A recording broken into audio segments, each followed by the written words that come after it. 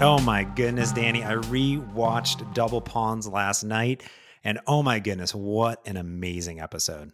And honestly, I feel like this is where the series really kind of finds its stride or found its stride. Not to say when I first watched it and now watching it for the second time, haven't enjoyed the first couple episodes, but there's something about the Double Pawns episode that we're going to unravel right here in this particular podcast that I think really hooks the viewers in terms of at least the excitement of where the show's going. That is right. Yeah. And now, if you're brand new to Coffee House Blunders, Danny said it. We are breaking down every single episode of international Netflix sensation, The Queen's Gambit. Danny and I have been doing this podcast for a long time, and we kicked off season 2 by demand to break down each and every single episode. I am James Montemagno. I am a program manager over at a small company in Washington called Microsoft. By day, I'm a programmer. By night, I am Batman. There you go. You did it before I could say it. All right. You passed the test. Yes, and also a chess enthusiast. But with me is international chess master and chief chess officer of chess.com, Danny Wrench. Oh my goodness, Danny. How did I do? Did it chief That was chess you crushed it. Sometimes when I'm describing it to non chess offici or enthusiasts, sometimes I say chief content officer CCO because that is actually the standard, which is also true when Eric and I first agreed, like, what exactly is my role? Well, I oversee like all of our content and events, which we believe fall under content, and social media, which we believe falls under content. So I kind of oversee all that. But then we realize actually chief chess officer pretty much is the best made up title you could ever give yourself. So it stuck. I think it's good. I think it's a more descriptive role title. So I think it fits you very well because what we're doing here is not only producing content, but really we're just talking about chess. Let's just be honest. Yeah, that's all we're doing. Oh my goodness. Yeah. Well, we are breaking down every single episode. If you haven't listened to the first 2 episodes, they are there. We do not do any spoilers for future episodes. So if you are watching at home episode by episode and wanting the details, this is the right place for you because in fact, I have not watched episode 4 yet. So no spoilers, Danny. Don't do it.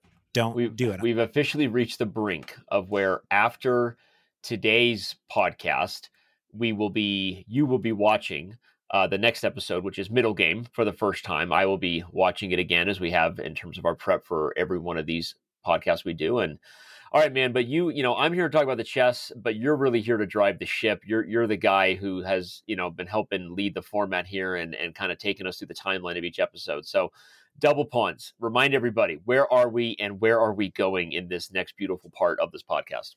Yes, we are going to Cincinnati, 1963. And really fascinating, this episode, we jump 3 years. They've done this to us before where we've jumped times ahead of time, and they jump timelines a lot. And in fact, some of my data that I have here, I cannot validate. We'll get to these. I like to point out really oddities to see if they got data correct, but I can't get it right because they don't place timelines in this. They jump around very active from 1963 to 1965 and 1966. But yeah, right. We are here in this world. Beth has gotten her first taste at the Kentucky chess opening over there at the high school that she played in. She crushed it. It was amazing. And her mom is all into it now and really is all about taking her to as many tournaments as possible. And this is where things really jump off, to be honest with you. I think the opening of this show is very intriguing, though. They blend a lot of Beth's background with her actual mother, not her adopted mother, right. Into this. This scene is tear-jerking. It's emotional. It opens up with Beth as a young child and her mom out on the beach. You can see cuts on her mom's wrist, right, of like razor blades. Mm-hmm. Her mom jumps into the water, says goodbye, basically waves to her. Right. And the background of this, so emotional, you hear the ticking of the chess clock, right. And it amplifies as it goes on until her mom comes back out of the water. They end and start these episodes on such a dramatic, it really sucks you in. Well said. And, obviously we're going to talk a lot about the chess, but of course this whole show I think has such amazing reviews, and the critics are kind of the unsung hero of the popularity of the Netflix Queen's Gambit show because it's just phenomenal, regardless of whether you were a chess fan. And this opening, I remember, was quite literally just like a weird tearjerker because you don't even know, is this a dream? Yeah. right? Like her mom is jumping in. I mean, there's obviously, you know, a lot of whatever the symbolism of her mom jumping into the water and going away from her, and she doesn't know whether she's ever going to come back up for air, right? And this little girl on the edge of her seat, and then thrilled that the mom, you know, comes up from, I guess it's a lake they're at, right? And okay, mom made it, but also the future of already where you know that relationship goes because of the, you know, the beginning of the series. You already know that there's a fatal car crash in their future, and yeah, so that has you on the edge of your seat, and then the ticking clock is like the chess anxiety of it all. I mean, that noise as a chess player who has been in and was playing at high level events enough went back when we were still using analog clocks. One of the funny notes I have here to bring up in the beginning is obviously the ticking of the clock mots is huge and appropriate for the timeline of the Queen's Gambit. They're playing chess in the 60s, and that was when there were no digital clocks, let alone online chess. So ticking is exactly the kind of thing you would hear at a chessboard as a chess player. But I also played in events early enough in the 90s when analog clocks, which is what those are, what we refer to them as, were still used more popularly in tournaments than digital clocks. There was all kinds of tournament clocks that took over from there. The DGT clocks used now, the Chronos clocks that were around. There's so many digital clocks that I don't want to go too far down the rabbit hole of a chess player, but I had to make a note of that because the anxiety a chess player feels, especially when they're under time pressure, when that clock is ticking, is something that is very real. And when you combine that with Beth Harmon's experience as a human being in terms of like whatever you want to call it, the ticking time bomb that was her relationship with her mother, that's the note I made, right? It was a very like kind of moving and awesome opening scene. Yeah, when you hear that ticking, right? I mean, it brings you back to like when you're in like watching Speed or some other high Right. movie where there's a bomb, right? And Right. yeah, the bomb is all digital. It's not like making a tick, but it has to make a tick to be dramatic, right? That Right. the tick is the dramatic part of it, and I just love the drama that brings into it. But it's fascinating enough, like you said, it's really not there. Although I would say that when you watch chess on, let's say, chess.com, the the digital version as you're playing, let's say, a round of bullet, um that clock, when it starts to get down to the milliseconds, right, when it's Right. really, as those tiny little bits of the seconds are really going and it's moving really fast, I think that can be even more anxiety driven when you're Right. when you're down to those final seconds of a match. No, totally. And again, time pressure these days is something you think of online. Those who watch the chess streaming community and all the events we do at chess.com, the time is ticking, but it doesn't have that same, you know, noise that goes with it. But yeah, I can say the anxiety of hearing those seconds tick off the clock when your flag is hanging in the air, and you know, it's not an exact science when you're reading an analog clock versus a digital clock. You don't know exactly what you have. So I think anyway, I think it's awesome. Great way to start. And here we go. Beth Harmon, life continues, right? Yep. Cincinnati, Cincinnati 19 said 1963. nobody ever. Here we go to Cincinnati in Yes. 1963. I was just kidding. Go ahead.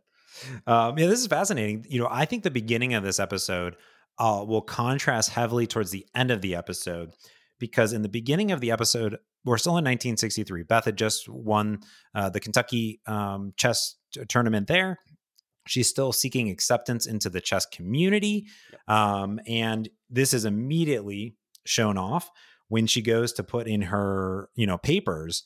And the gentleman says it's 1:20:40. And he goes, Right. that means that you have 2 hours to play 40 minutes. He thinks that he has to explain it to her, Right. even though she has literally already won the Kentucky tournament. Right. And she is here at an open in Cincinnati.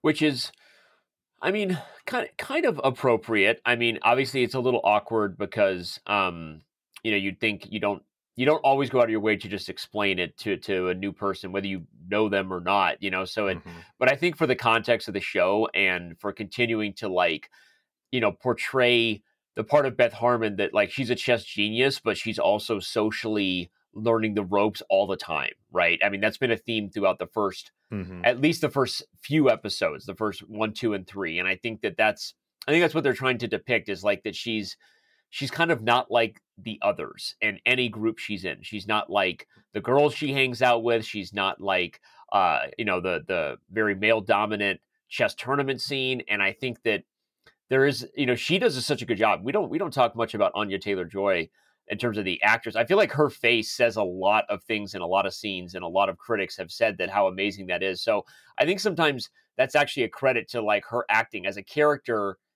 She really does a good job of explaining with her face whether she understands something or not. Is that a fair way to say it? Right. And I think there's like a feeling that people are like, oh, wait, she doesn't understand what 120 and 40 means, which it actually means you have to make 40 moves in the first 120 minutes. So 40 moves in 2 hours, as you were about to explain. Maybe you didn't take it that way. What did you take out of that scene? No, I think out of that scene, how I took it was validated by the next scene, to be honest with you, because the next scene after that gentleman explains it to her, I think you are right. Her face, her emotions throughout everything, how she sits down at a chessboard, how she puts you can tell when she's deep thinking, when her thought is, her emotions read well on her face.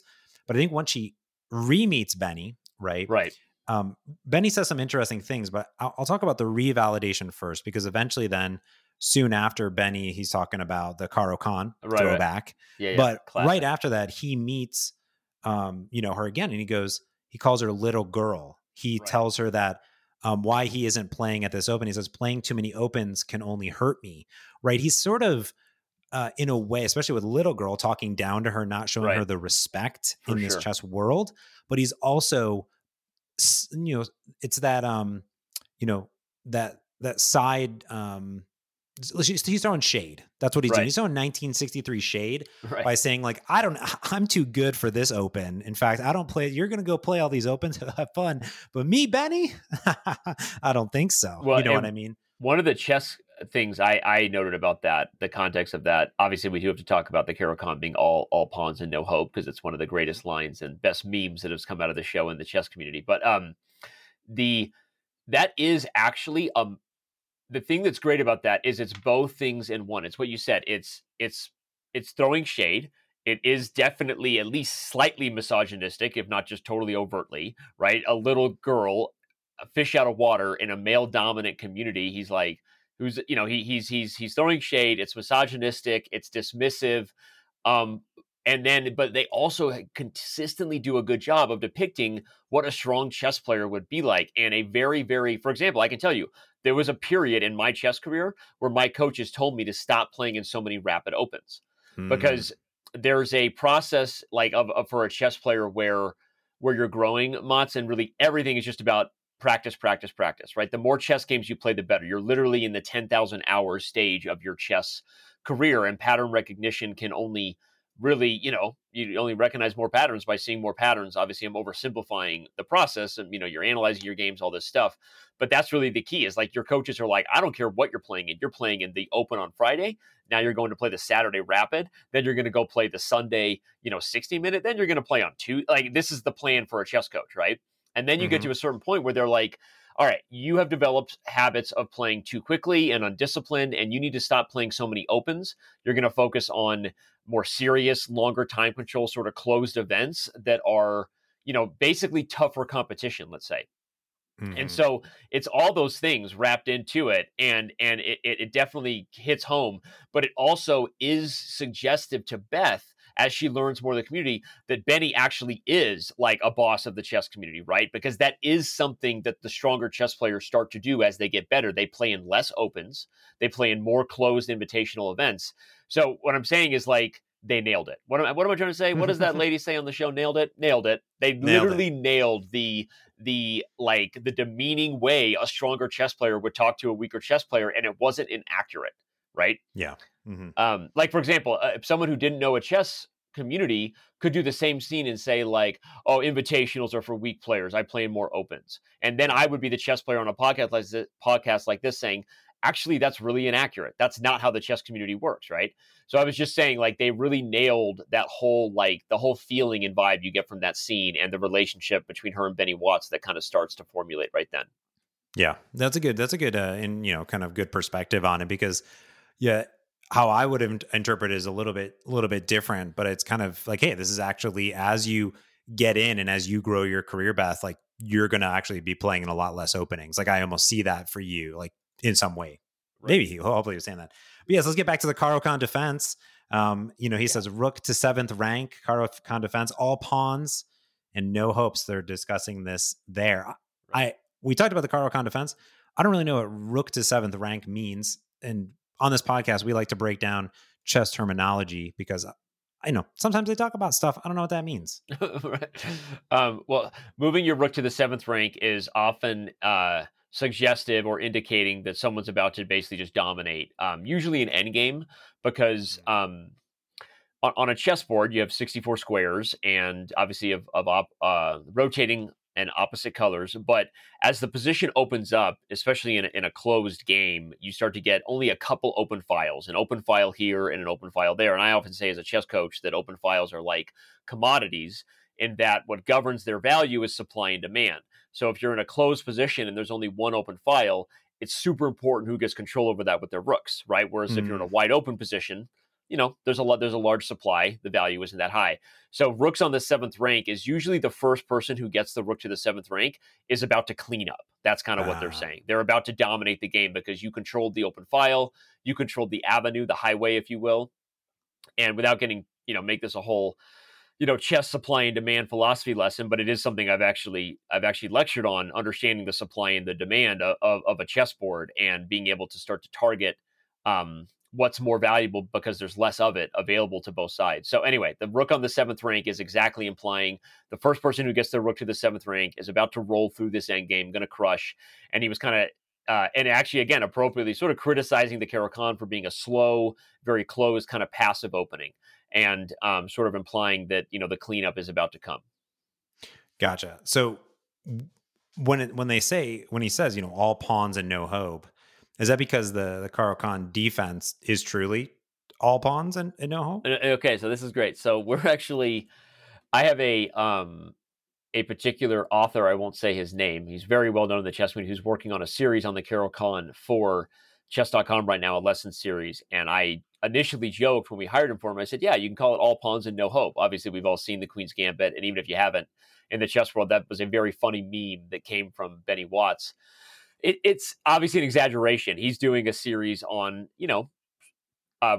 endorsing how to play the Caro-Kann well, but it is exactly how like a player like Benny Watts, especially learn about him, would criticize it. What is the Caro-Kann? It's a slow opening that's all about strategic pawn structure management. So the reference of it's all pawns, no hope is not totally inaccurate, and that it's kind of a closed passive opening. Of course, it's not no hope. The Caro-Kann has been played by many, many great chess players in the history of the world. I'll say that. Mikhail Botvinnik was a very strong proponent of it in his world championship matches. I mentioned him because he is the father of the Soviet Union in terms of chess. So it's not totally inaccurate, but it is, again, awesome shade by Benny Watts, and it has become a very hilarious sort of meme of the chess community. Yeah, and I think that we'll see some of this come back up into play. It's already been in play a little bit, but I think it's fascinating. They said, I would take the knight and double his pawns, and this is a direct reference to a 1935 match, which they reference in the show. Yep. Yeah, and again, that just shows we made that timeline of it that you and I have referenced a few times, the spreadsheet that shows the timeline of chess used in the series. And again, they're following so greatly to the evolution of chess, if you will. Initially, she's playing combinations by, Reddy over Tartakower and, from Hastings in 1910 and the Greco games. And then we're in like this positional era, and they're quoting games from 1935. So again, just awesome stuff. And I think here too, even though Benny does kind of talk down to her in this little girl was talking about this here, she reintroduces herself and she even acknowledges like they had met, but they didn't really interact. Right.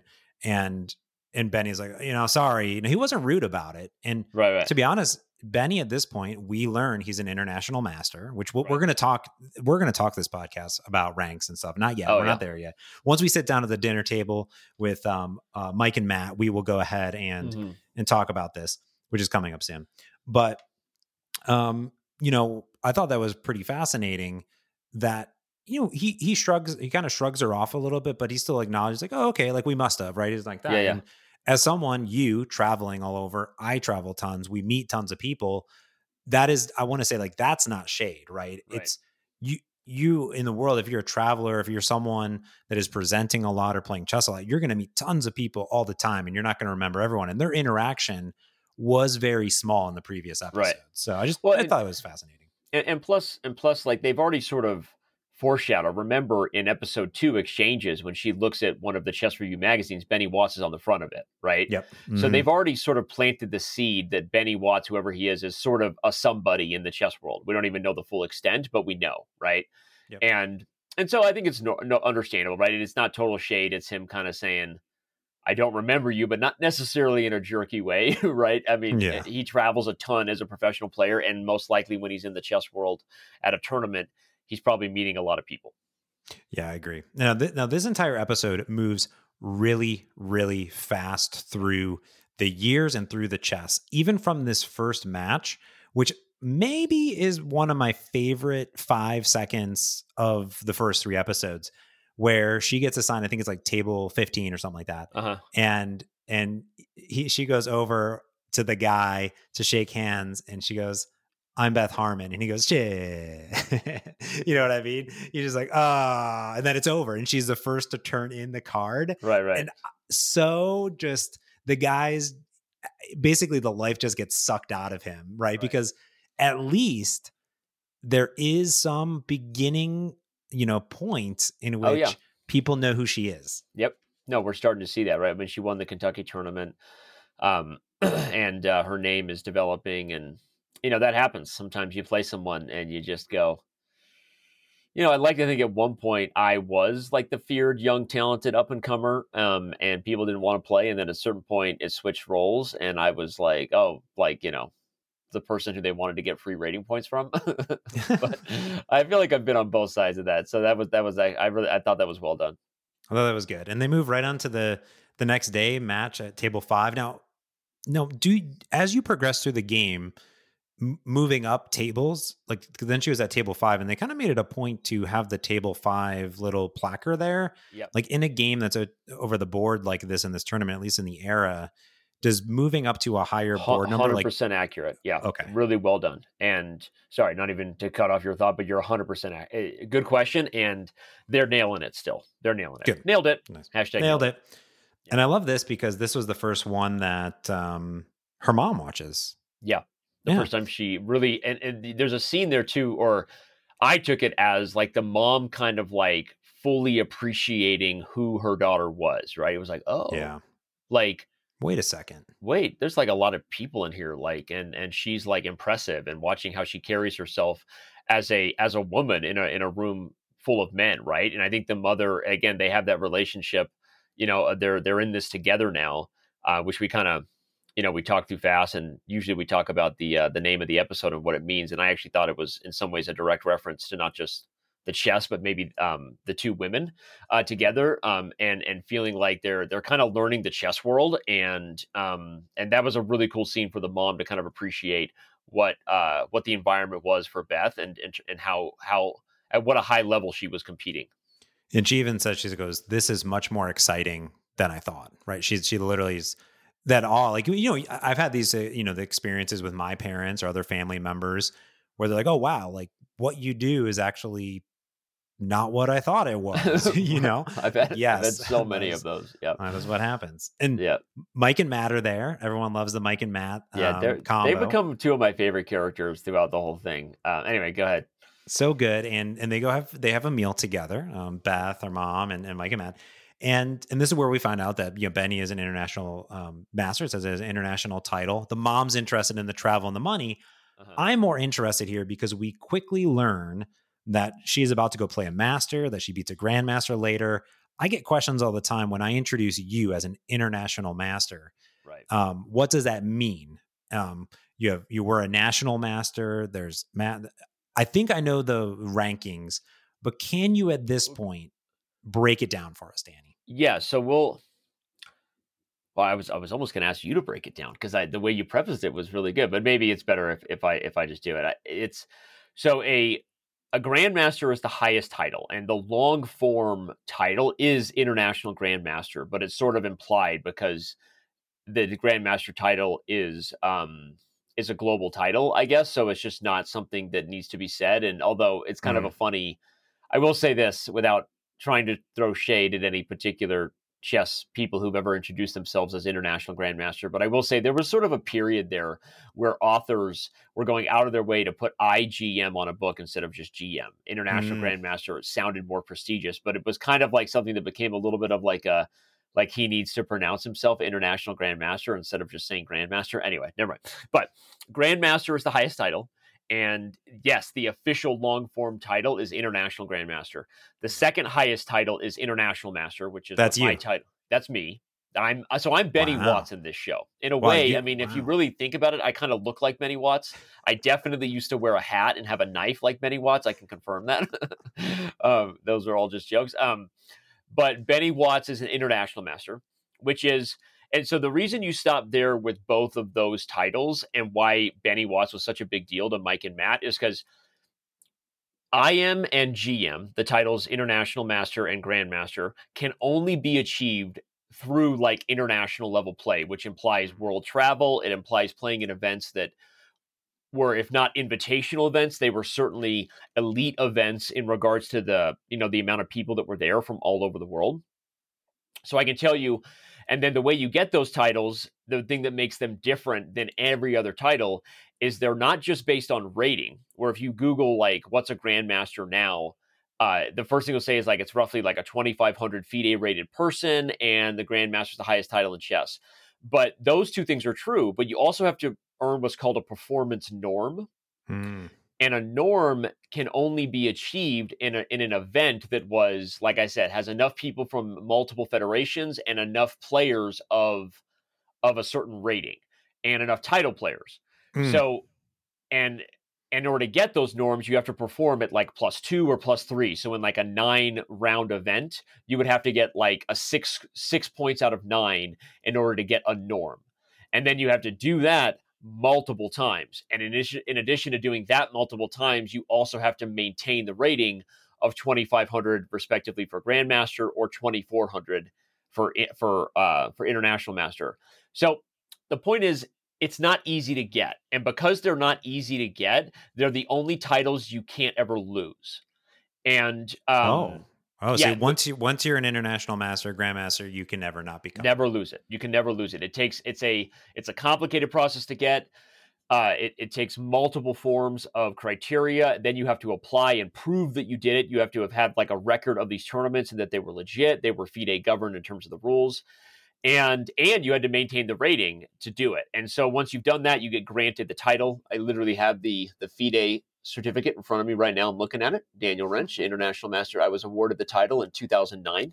And so other titles like FIDE Master, which is basically just the rating of 2,300 FIDE. Then there's a National Master, as you quoted, which is the rating of 2,200 FIDE and USCF. So like the first person that she, beats that was made to be this was Harry Beltic, right? And they said he was almost a national master. So he was about 21, I think like 50 or something, right? When we did that episode. And so he hadn't quite reached 2,200 yet, which is where he would get the NM national master title.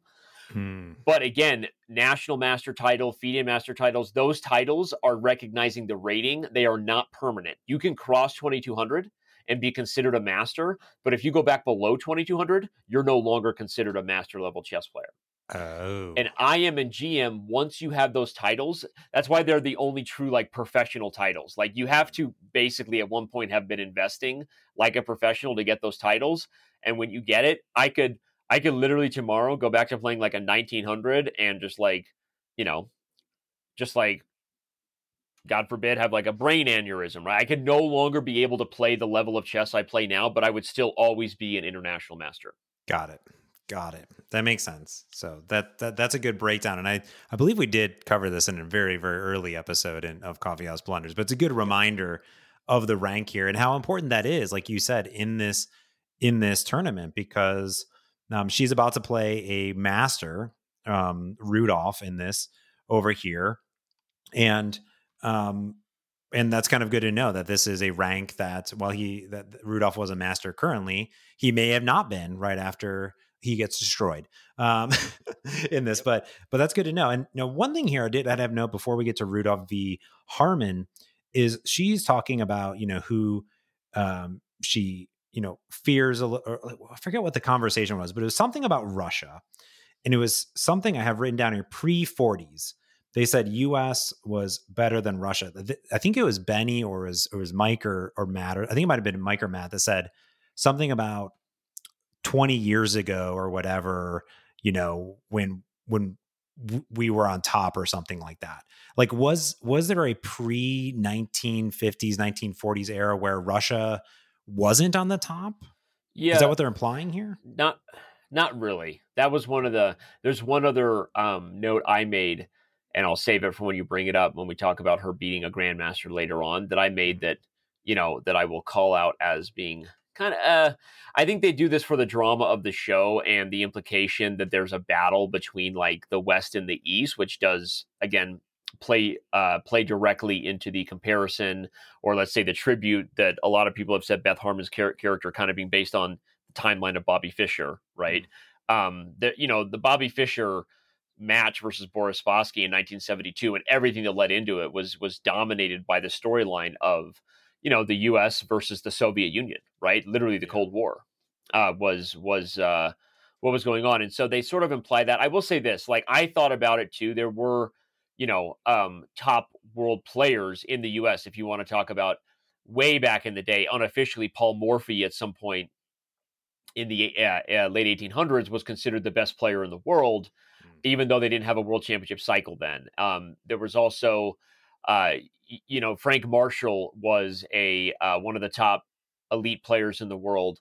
But even during those periods, I would say that it was never really something that could have been positioned as U.S. at one point was the perennial power of chess. I would never really agree that is an accurate depiction of the 20s, 30s, 40s. I mean, you have Wilhelm Steinitz was the first world champion. Then you have Emanuel Lasker. Those are both Europeans.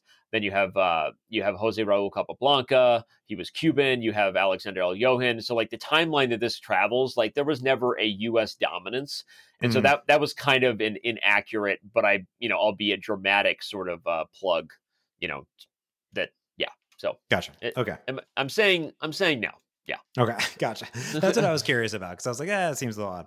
All right, let's get to Rudolph v. Harmon. Rudolph is a master. Now, when we come into this match, Harmon is already winning. I mean, statistically here, we have it in the chess analysis board in our show notes. You can click on that.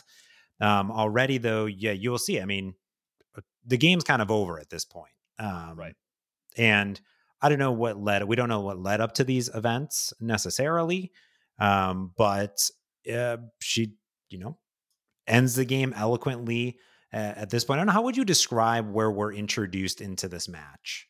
You're talking about the position of the analysis board, the one that we prepare. Let's start where we come in, which is on the E line. I'm going to call it the E line. Is that accurate? EE file, but yes, go ahead. We're on the E file, and going from E3 is White's king, a bishop, and then a knight with a rook on the F file. It's funny. I'm highlighting this as we go as if it's being screen recorded for a show because it's just a habit for me. Even though I know no one's going to see this, I'm doing it. And over on Beth, who's playing black, she also has a bishop, a knight, and a rook. So if you were to come in, it actually kind of looks like, White has one more pawn. Right. Kind of odd that there's a stack on the E file going on. It does look a little bit more like Beth is in attack mode with her knight in this. And that's sort of what we see. Beth comes into play, and her bishop is backing her knight at this point. But she lets that go and moves her knight, who is on the F4, on the F4 square, right next to the king, takes the bishop on the E2, and then there's a take. Ends the game. Yep, the king has to take back, and then we have checkmate. So, first of all, again, great job, Mott's the non-chess player or not non-chess professional of the two of us. Again, did a great job preparing this. And so what I would have described this as is it had clearly been a good game, but Mm, black was about to win. got it. Right. And I Okay. think that's what they're trying to say. Like, okay, this was a good game. This was a tough opponent.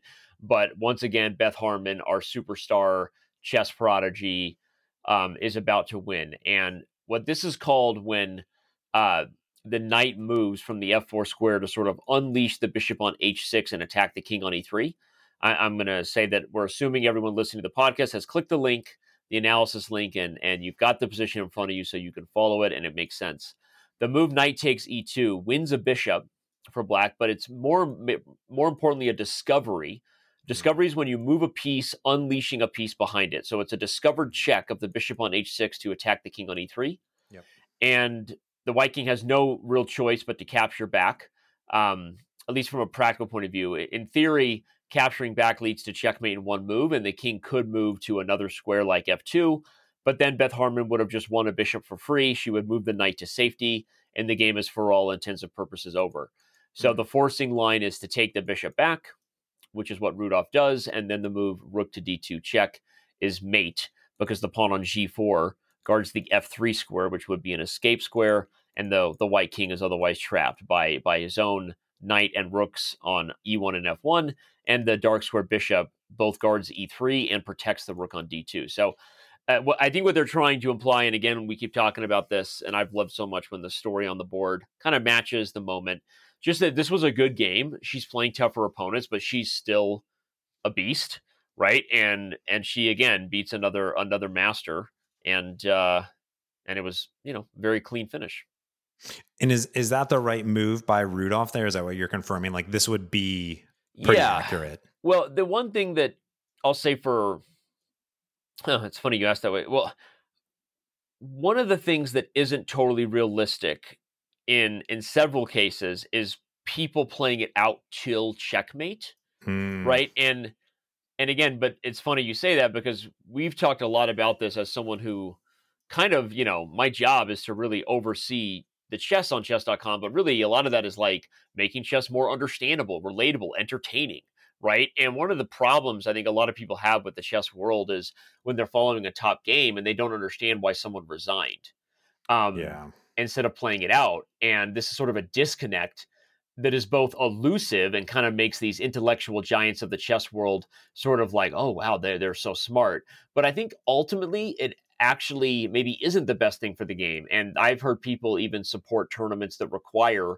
you to play it out till checkmate so that anyone watching would always see the final conclusion. Hmm. Um, Regardless of getting into that philosophical debate and the pros and cons, I think that the movie does a good job of playing the games out till checkmate. So you see the finish, even if it's not 100% realistic, that a chess master, because here's sometimes how they do it. Because they're doing that, Mots, the problem is they also sometimes make it like Rudolph doesn't know that checkmate is coming on the next move. And Correct. that part of it is unrealistic, right? Yeah. A player of that level knows exactly what's happening. And because of that, they often won't play it out till checkmate. But again, I don't think this is a major sticking point in terms of the accurate depiction of the experience and her chess and the timeline of it all. And I also can't totally speak because I wasn't playing chess in the 60s. Maybe more chess masters did play out to checkmate. I don't think so, because a culture that has been so established for so long and had so much tradition when I started becoming an active player. I think that this has been the case for chess for a long time. So other than the guy not knowing checkmate's coming, the chess itself is realistic. Got it. Got it. That sounds good. I would be fascinated in another long form to take this game and look at alternative endings. I think that might be a fascinating live stream that we could do. Is let's get the board into the state and let's play out something different, right? What if he did move king to f2? How would that have ended, right? How would that mate have happened at the end of the day, when the analysis board, doesn't move all the way black? It's not mate yet. I'd be fascinated in that. But let's move on, Danny. We can only stay in Cincinnati for so long because we have a plane to catch. Many a planes, apparently. So now they are sort of flying all over. This is a fun scene where her mom keeps calling into her school, telling her that she's sick. This is the worst thing they've ever seen.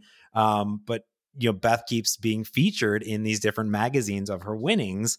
And and this is where time actually jumps around. I'll get to this in general, but the first thing that we hear her mom read off is stuff about Beth, and then again that Beth beats a grandmaster in Pittsburgh. Right. That's a big jump to go from I beat Rudolph a master. We know it's about to happen with Benny because it's our second time watching it. But then she beats a grandmaster in Pittsburgh. Now, we don't know who this grandmaster is. Maybe this grandmaster has fallen to a 1900, like you said. But how is that? I don't know. Is that you already nailed it? And I guess I foreshadowed it earlier as one of the other few things I would bring up. Right, like that was like kind of unnecessary. Now, not improbable, by the way. Like not impossible, and not even necessarily improbable. There are like cases of talented juniors who are rising so fast that an 1900 player could beat a grandmaster like in a one-off game. But it's highly unlikely, super rare, and it's kind of presented in a weird way where they're like both proud of Beth like being at the 1800 level, and then also like, and yeah, she beat a grandmaster in Pittsburgh. I don't know. Maybe the more I talk about it, the second time I saw it, I was less critical than the first time, to be honest, because I was like, well, it can't happen, right? A guy like Hikaru Nakamura, when he was coming up, right, he would have that kind of talent, right, and still be making a lot of other mistakes and lose to other players, even of the master level. But maybe he could in a one-off game beat a grandmaster. So let's say that it's actually not unreasonable to believe that could be the case. And yeah, I think that if it did happen, it probably would be something they wrote about in a magazine as far as recognizing a talented person. But what I wanted to say is the issue I have with it is they definitely apply. I mean, we never ever see a game where Beth Harmon loses, right? Like, I mean, I know in later episodes we will, but I'm not spoiling it, right? So that's the kind of thing. It's like chess is such a journey and a struggle that you're going to be losing to, at that level, you're going to be losing to a lot of master level players for a while. And you're not just going to like be beating them and grandmasters at 1800 level all the time. It's just not a thing. So, yeah, it sort of gives it a false sense of reality that we believe that Beth is invincible at this point. You know what I mean? Because we haven't seen that at all. And that's a fascinating perspective on it. Yeah. Yeah. All right. So I want to get to the next part, which is they're flying, and her mom brings up a big tournament in Houston that they could do over Christmas. And I love this part because she's like, we can go to the beauty spa, do girly things. And Beth goes, yes, mother. Because I don't even care about doing those things. Yes. But yes, mother. Yeah. Give me chess. All right, here we go. Now, then we see them on a plane heading to Houston. It is a national plane.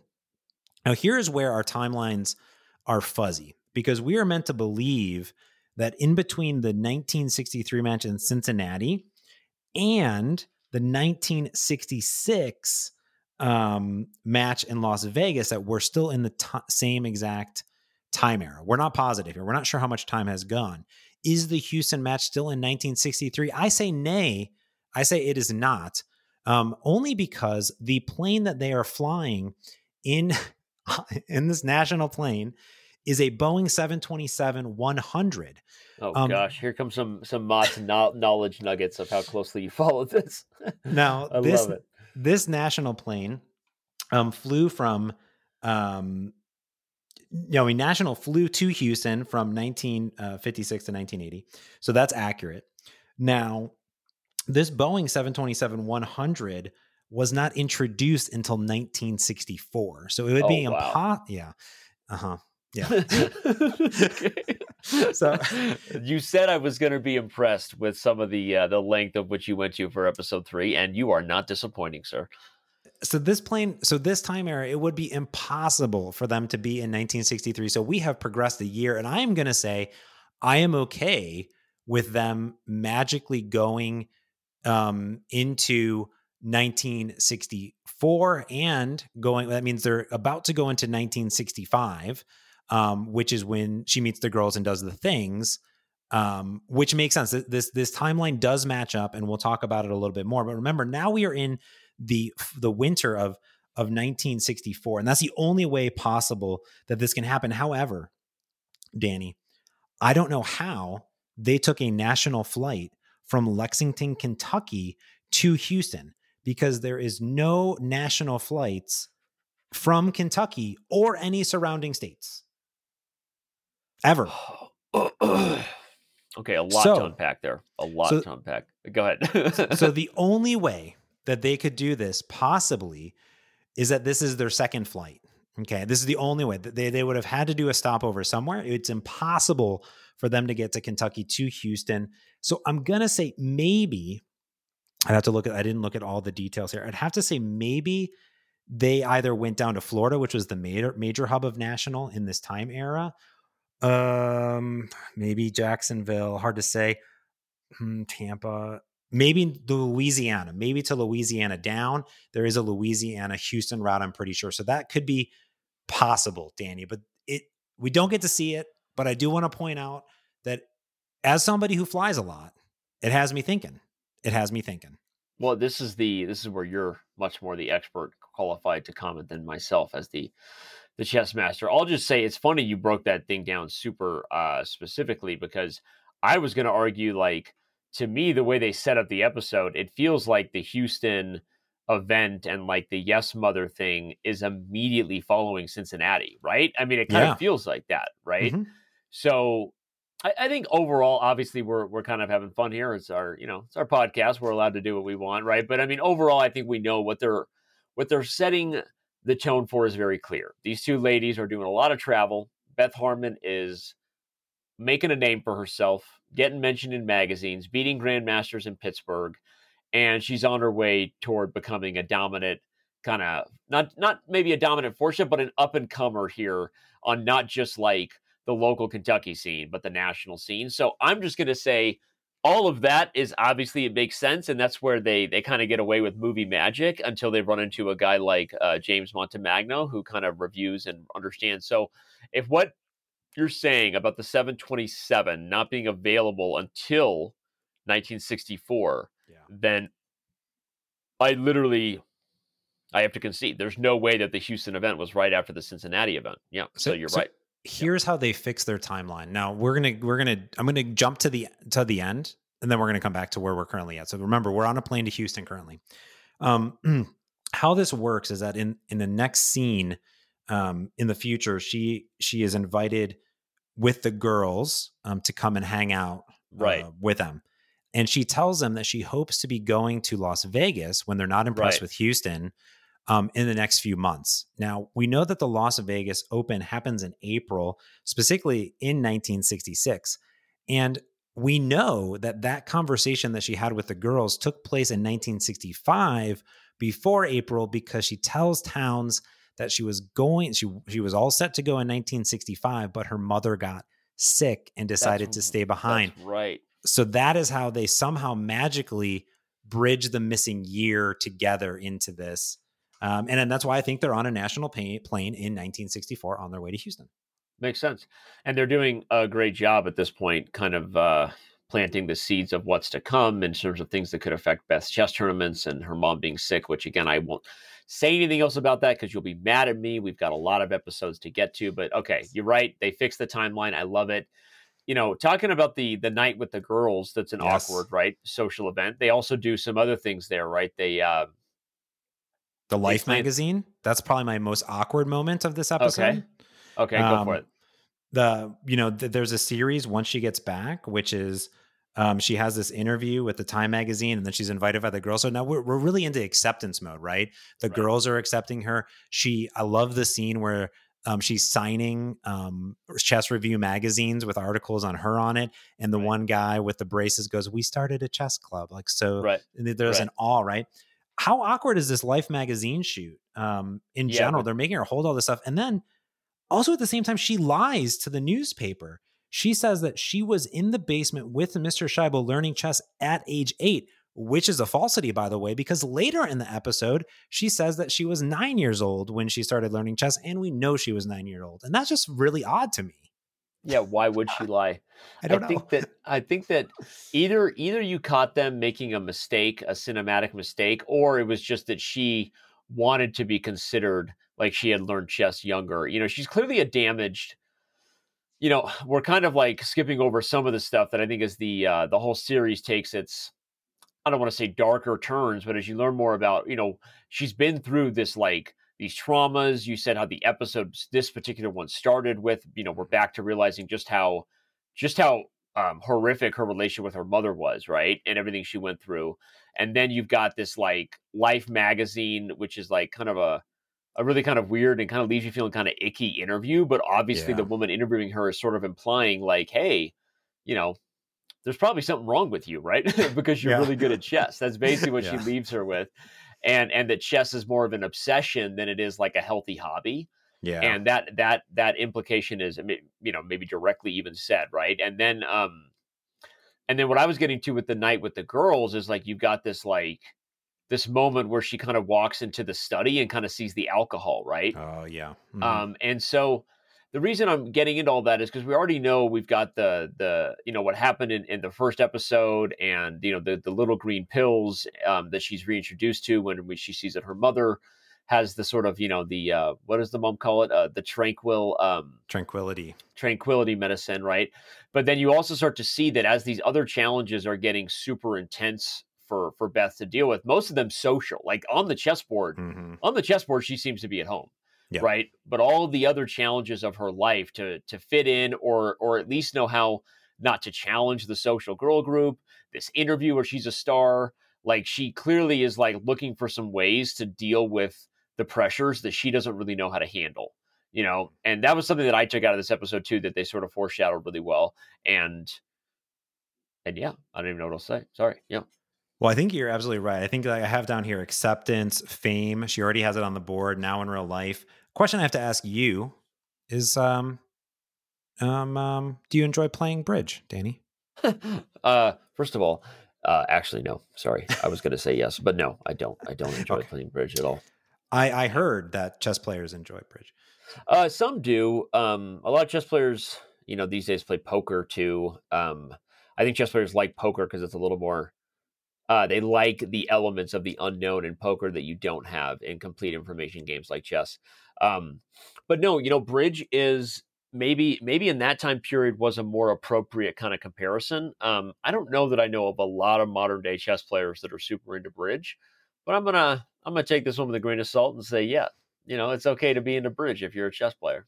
Yeah, why not? You do Why you. not? That's what I like to say. Yeah. I think I have figured out just via my notes here and my conversation with you why she said that she was 8 years old. We're going to get to it in a few pages in my Okay. notes. But Okay. before we leave the girls' house, which was again one of my favorite scenes, where the girls are terrible. I mean, children, terrible people in general, and they invite her over, kind of despite her anyways. They're not impressed by her at all. Beth isn't impressed by them. But I will make a quick point here.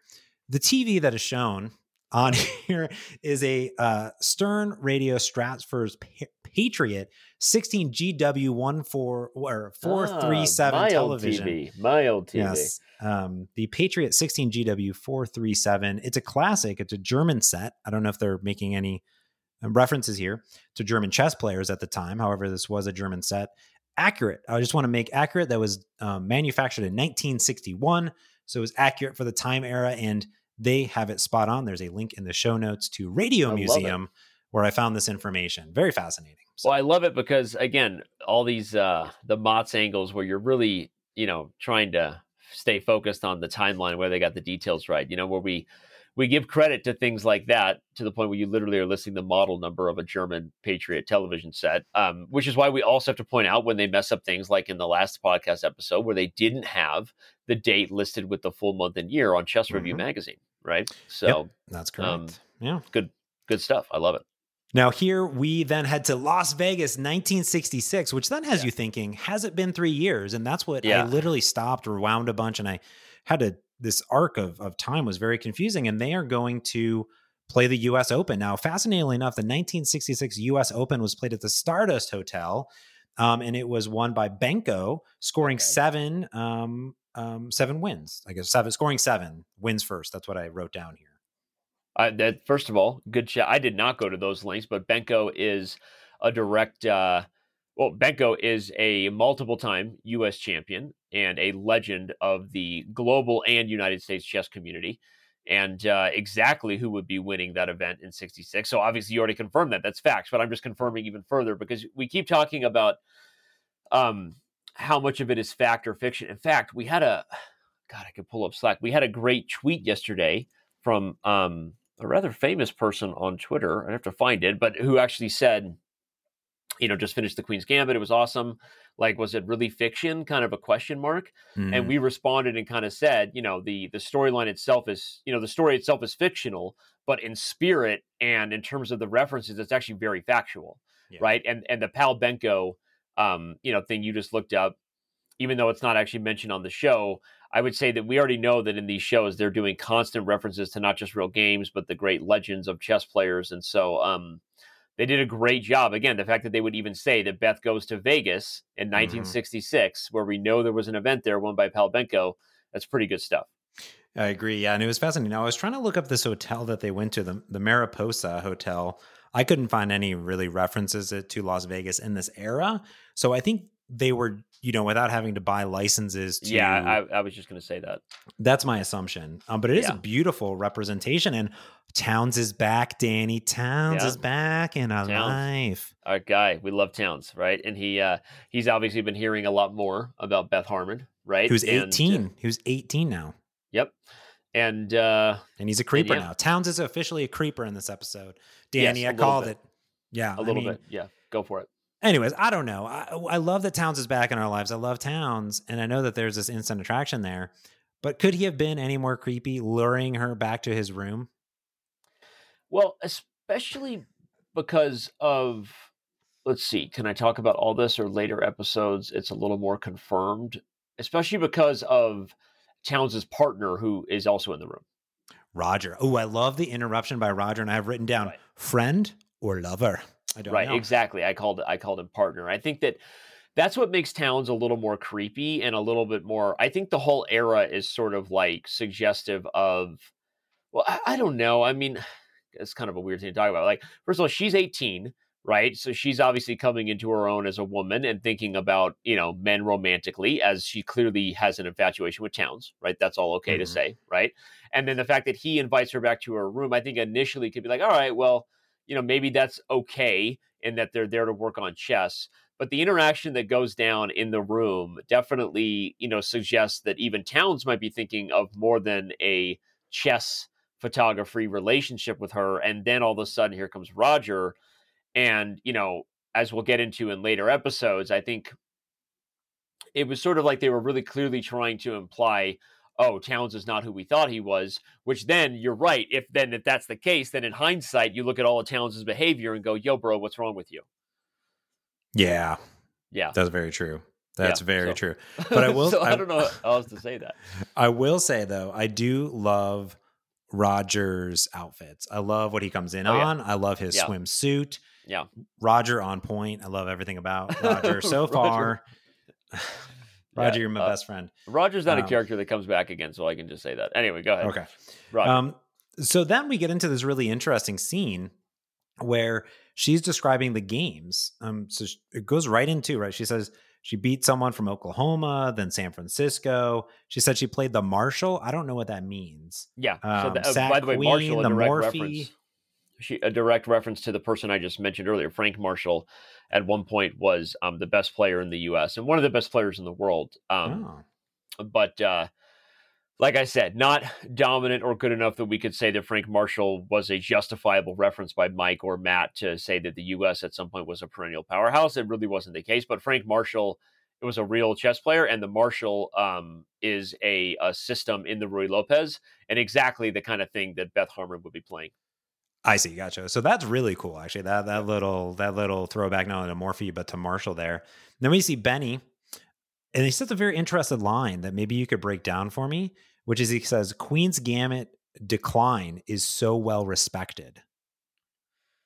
So I think on the one hand, it's a little bit of just dialogue to like the overall name of the show. Like maybe they're just trying to keep people on the edge of their seat about what is it about Benny in regards to the future of the show. I really took it as that. Like they're like, Benny is saying the Queen's Gambit declined is so well respected. Like they're trying to just make sure Benny is seen as, what is he? Kind of like the person who Beth wants to be. I see. He's like the best, right? And the Queen's Gambit decline is a good and well-respected system by Black, and it's sort of implying that it's a more positional, advanced kind of approach. It's more of a Soviet approach, because the other option is the Queen's Gambit accepted, which is a much sharper system. It's a much more kind of just complicated, sort of tactical mess. And from what I take is what they're implying is accepting the Queen's Gambit is what somebody might do when they're first introduced to the Queen's Gambit.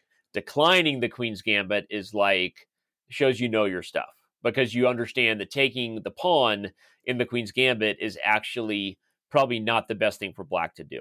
So that's, but I think all that dialogue is, I'm kind of reading into it a little bit as a chess entertainer, not just chess player, to say that to me, what they're clearly trying to do is just consistently set up that what Benny says is like almost, it's like she wants to be as good as Benny, right? And everything he says is slightly kind of like, I know better than you, and we both know it, and you also wish you were as good as me, and you're not there yet, kind of thing.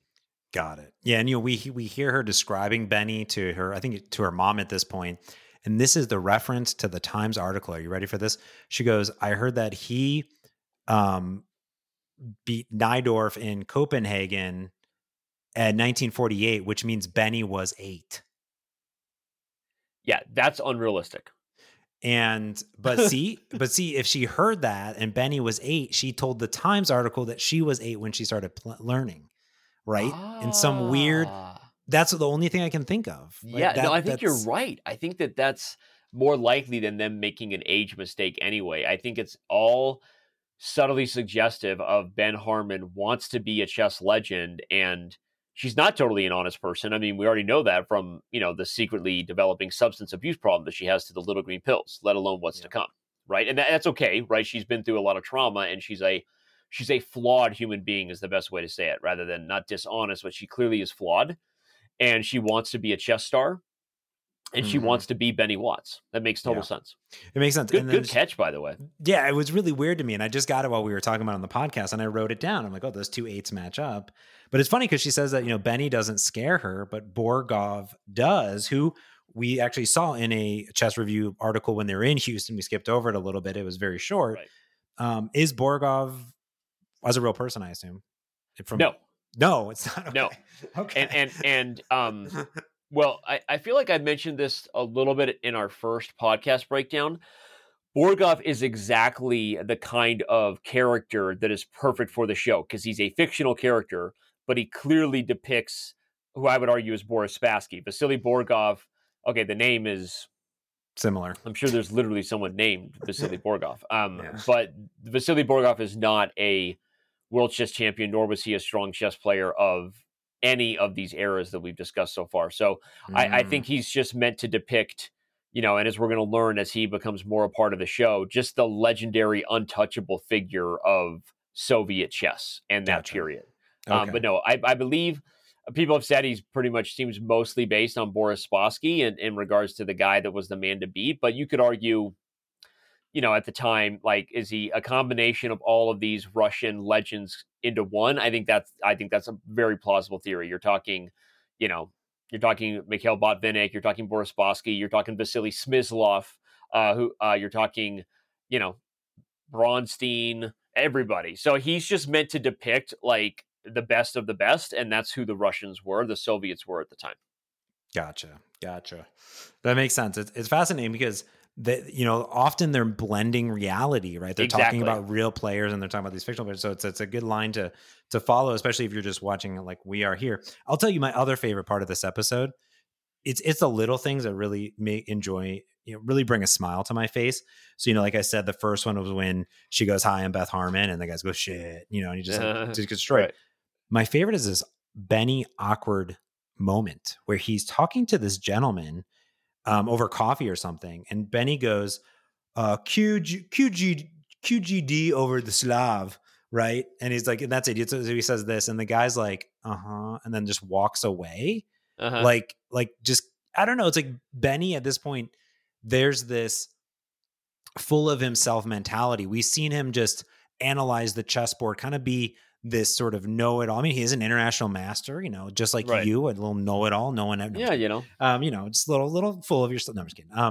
Yeah. No, it's okay. He has a lot of knowledge, but I feel like sometimes when there are individuals or you have a lot of knowledge or you're at this top of your class, sometimes your brain and the topics that you're talking about are at a different level. And Benny here is this awkward moment where he's trying to explain something, this QGD versus the Slav, which is Right. a chess opening, the Slav defense. I'm looking at the chess.com forums. I don't quite know anything about that. And then obviously Benny's feeling good about himself, but this guy has no idea what he's talking about and just kind of walks away. Right. So the Slav is actually like a type of QGD, which is Queen's Gambit declined. So that also plays into what Benny was saying earlier, that meaning the Queen's Gambit declined is the way to go, right? Got it.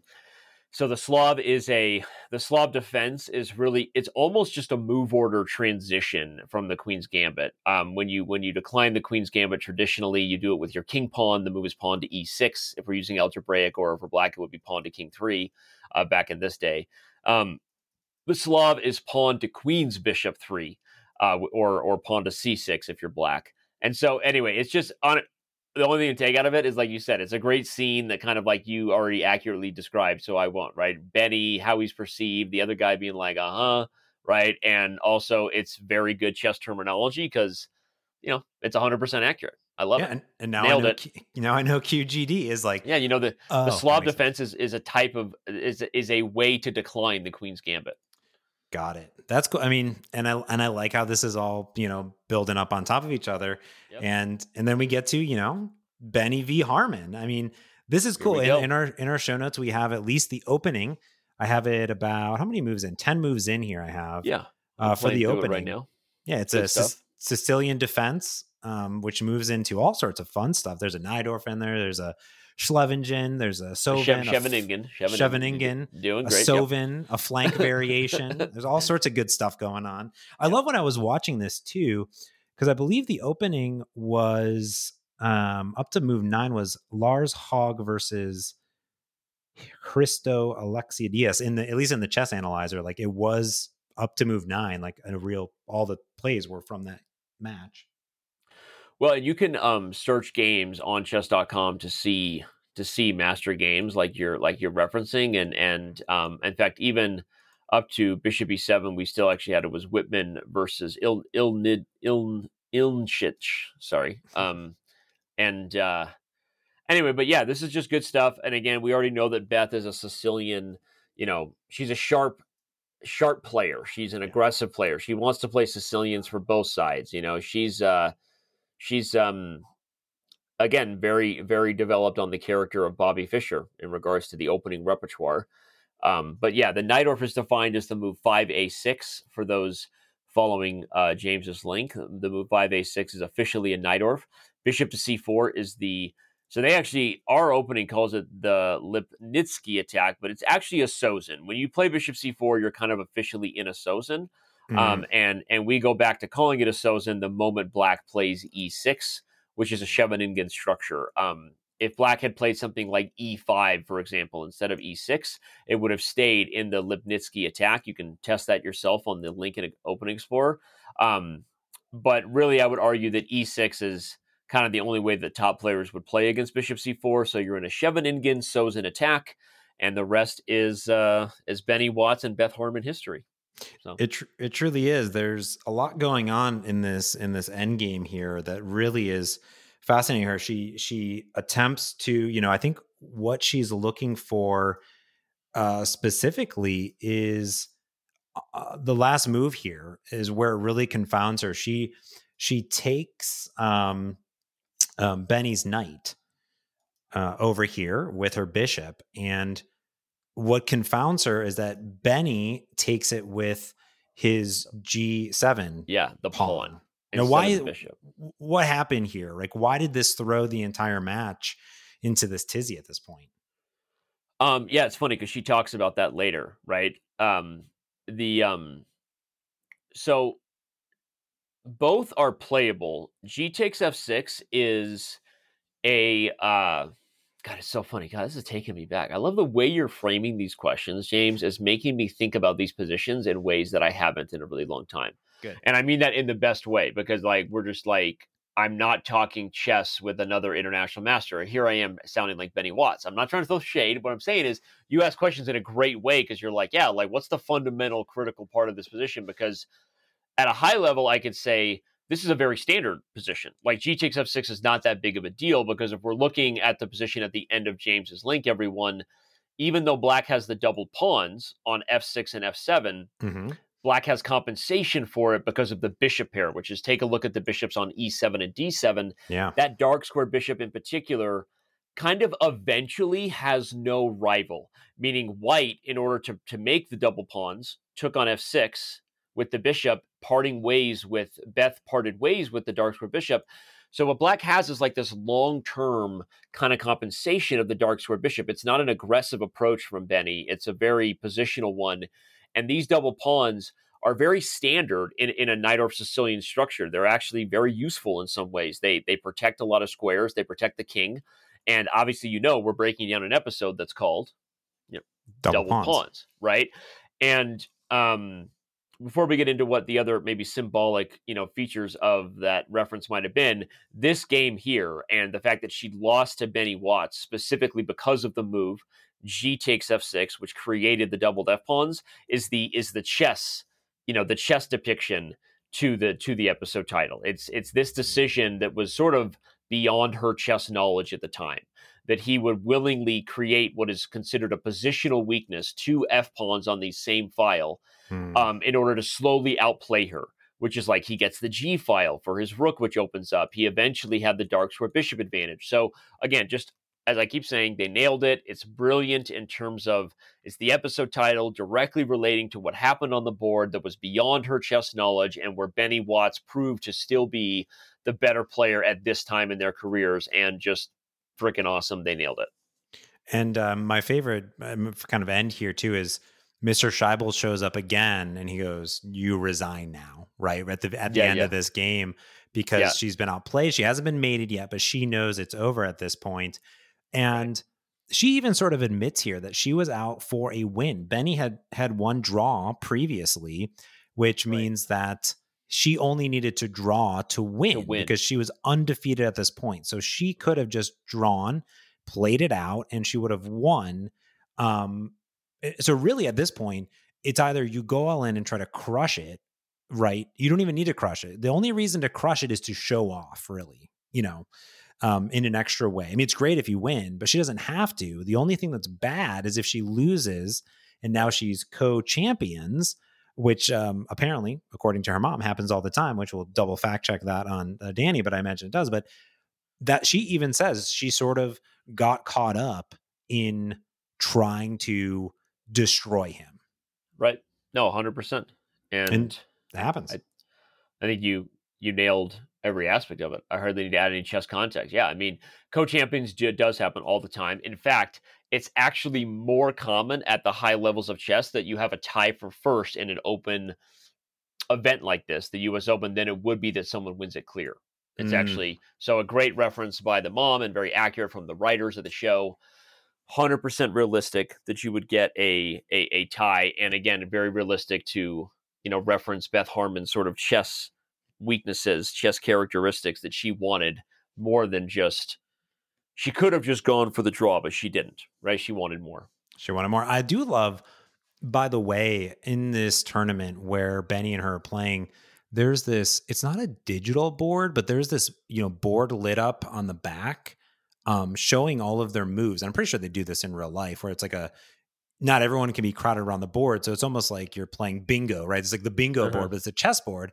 And I loved it because it didn't look digital. It looked like someone was moving the pieces alongside of it. It was really cool. I just thought it was really neat, of the era aesthetics of being in Vegas.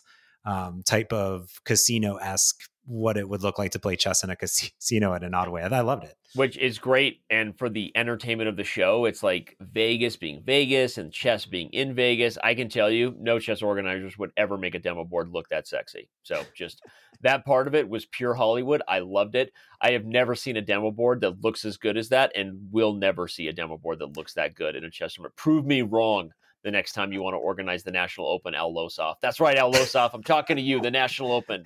Let's make a demo board that looks like that. Ready? Sorry, moving on. That'd be cool. I would love it. So double pawns, we now know the meaning behind it. It actually leads to her demise in this one. And is there any sort of, we do think openings and exchanges had some reference to her and to this. Do we think double pawns has any like life, Beth Harmon takeaways here? What I took out of it, and maybe again, I'm just, at this point, I'm just a human, not a chess player, right? I explained exactly what double pawns references in regards to the X's and O's. It is Benny Watts' doubled F pawns and that critical G takes F6 decision that she talks about with her mother and goes over it. I thought double pawns was kind of referencing how I feel like a pawn is like you're kind of in the beginning of the game, sort of learning the ropes. Some people would say like you're a pawn in like the bigger game of things, right?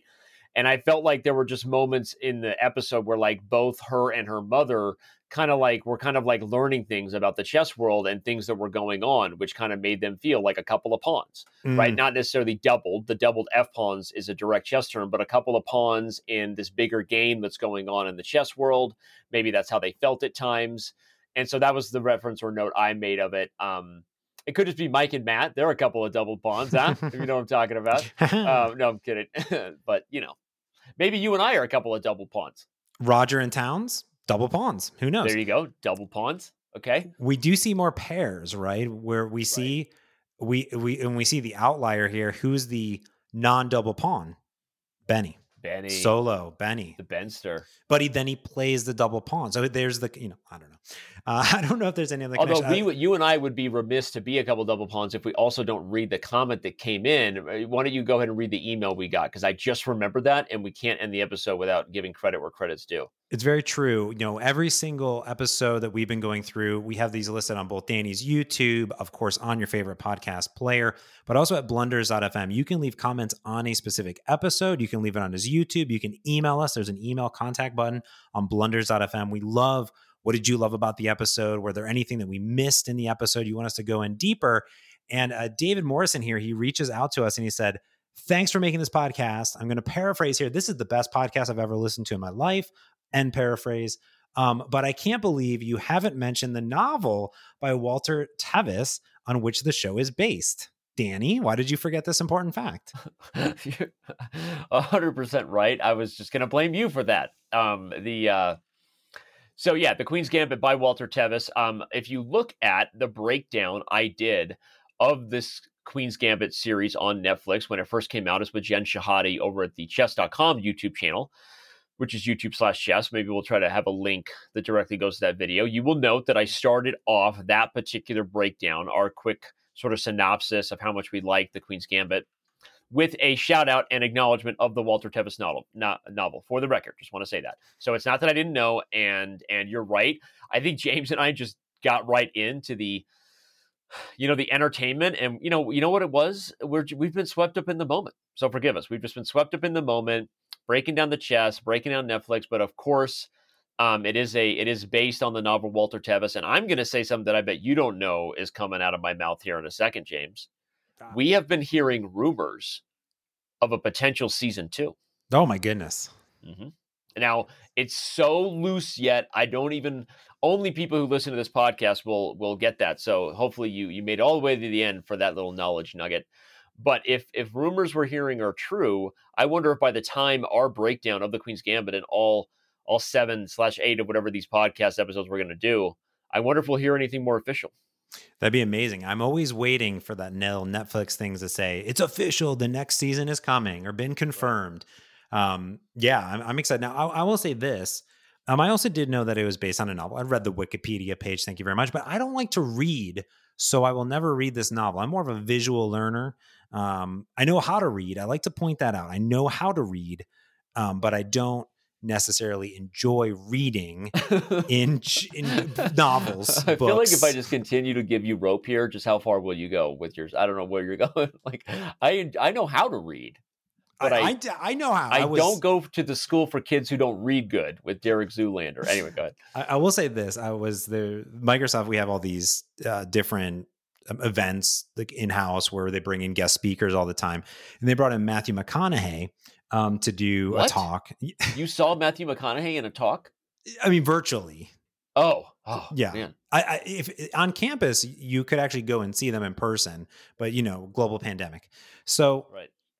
So one of our my fellow coworkers gets to interview Matthew McConaughey, and they were talking about Greenlights, his new book, and a lot of just when you get Matthew McConaughey talking about anything, which would be fantastic to talk about chess, by the way. Even if he doesn't enjoy chess, just having Matthew McConaughey talk about anything is relatively fantastic. Right. So I got caught up and I was like, wow, this book sounds fantastic about his journey. And he wrote it. It's him. He didn't want to ghostwrite or anything like that. So I immediately went on Amazon, bought the book, and Heather was like, why did you're not going to read it? I was like, yeah, but it's going to look really nice behind me on every single podcast and live stream I do. Someone's going to be like, ooh, that guy, intellectual over there. Yeah, no, I love it. I mean, sometimes people do buy, there's actually, you and I could now just start a whole podcast, which would be more traditional to our other Blunders podcast. This brings up so much for me, man. Like we've been talking about the psychology of why people buy things like books, because what you're buying is you're buying motivation. You're buying like self motivation of like, you will want to do this. Like the reason people buy chess opening books is they're buying two things: the potential of improving and motivation to do it, because they think if I do this, I'll do it. Right. Yeah. And it's really, there's all kinds of psychology about that. But anyway, I want to read one other comment because it was the only one of relevance that came into our YouTube version of episode 2, which from our boy, Julian Andrews, who said, or girl, Julian Andrews. Actually, Julian is a name I don't necessarily know off the top of my head. So Julian Andrews, guy or gal. I just love the end of his comment. Not going to read the whole thing, but the comment says, also on the subject of the librarian, in my experience, librarians know some random things about a wide variety of topics. So it could be that she knew that GMs were a thing and that Capablanca was one great chess player. So that therefore she just sort of assumed he must have been a GM. That kind of checks out, because remember, when Beth Harmon's talking to the library, it is after the year of 1950 where I said FIDE started awarding official international titles, right? Mm-hmm, so it was after the year 1950. And she would know of Capablanca because he was a world champion. So it's possible she just said it that way and that it wasn't actually a mistake, as I pointed out. So anyway, just wanted to give credit where credit was due. I guess the timeline checks out for that to check out with the writing. So very cool. And I will talk about one last thing in pop culture here is Heather and I, we're big fans of the Bachelor Nation, Bachelor, Bachelorette going on right now. I listened to a podcast on the Ringer Network called Bachelor Party with Juliette Littman. Big fan. I've never met her, but that'd be cool because she talks a lot about Bachelor and Bachelorette and has guests on this week's Bachelorette Bachelor Party podcast. They were talking about how one of the contestants is a chess player, actually. Plays chess. They think it's one of the most sexy games. Like they're like, not only is it intelligent, but he's a gamer. It's like, and it's chess, right? It's the sexiest board. They called it chess, the sexiest board game out there alive. I just want to point that out. That's just so freaking funny. This is totally the Queen's Gambit on Netflix, Beth Harmon effect. That was something that never would have been said, except for in total jest and mockery of chess nerds. So that's awesome. Love it. I'm going to go find it. And in fact, what I think would be really fun is to attempt to get one of those people like on chess.com playing some games at like, seriously. No, I need that clip and we're going to tweet it at them and we're going to try to get them involved, for sure. That is awesome. Yeah. All right. Well, that is going to do it for this week's Coffee House Blunders. Like I said earlier, go to blunders.fm. You can hit that contact button. You can click on Danny's YouTube, which we'll put in the show notes, of course, or you're listening on YouTube and go to blunders.fm. All the moves are there, all the contact information there. Give it a thumbs up, a like, subscribe, do all the things. We'd really appreciate it. But until next week, this is going to be your Coffee House Blunders. And oh my goodness, I am so excited for episode 4, Danny. Can't wait. Episode 4, middle game. We're in the middle game now. Batman. I don't know why I said it that way, but yeah, middle game coming up next. All right. Bye.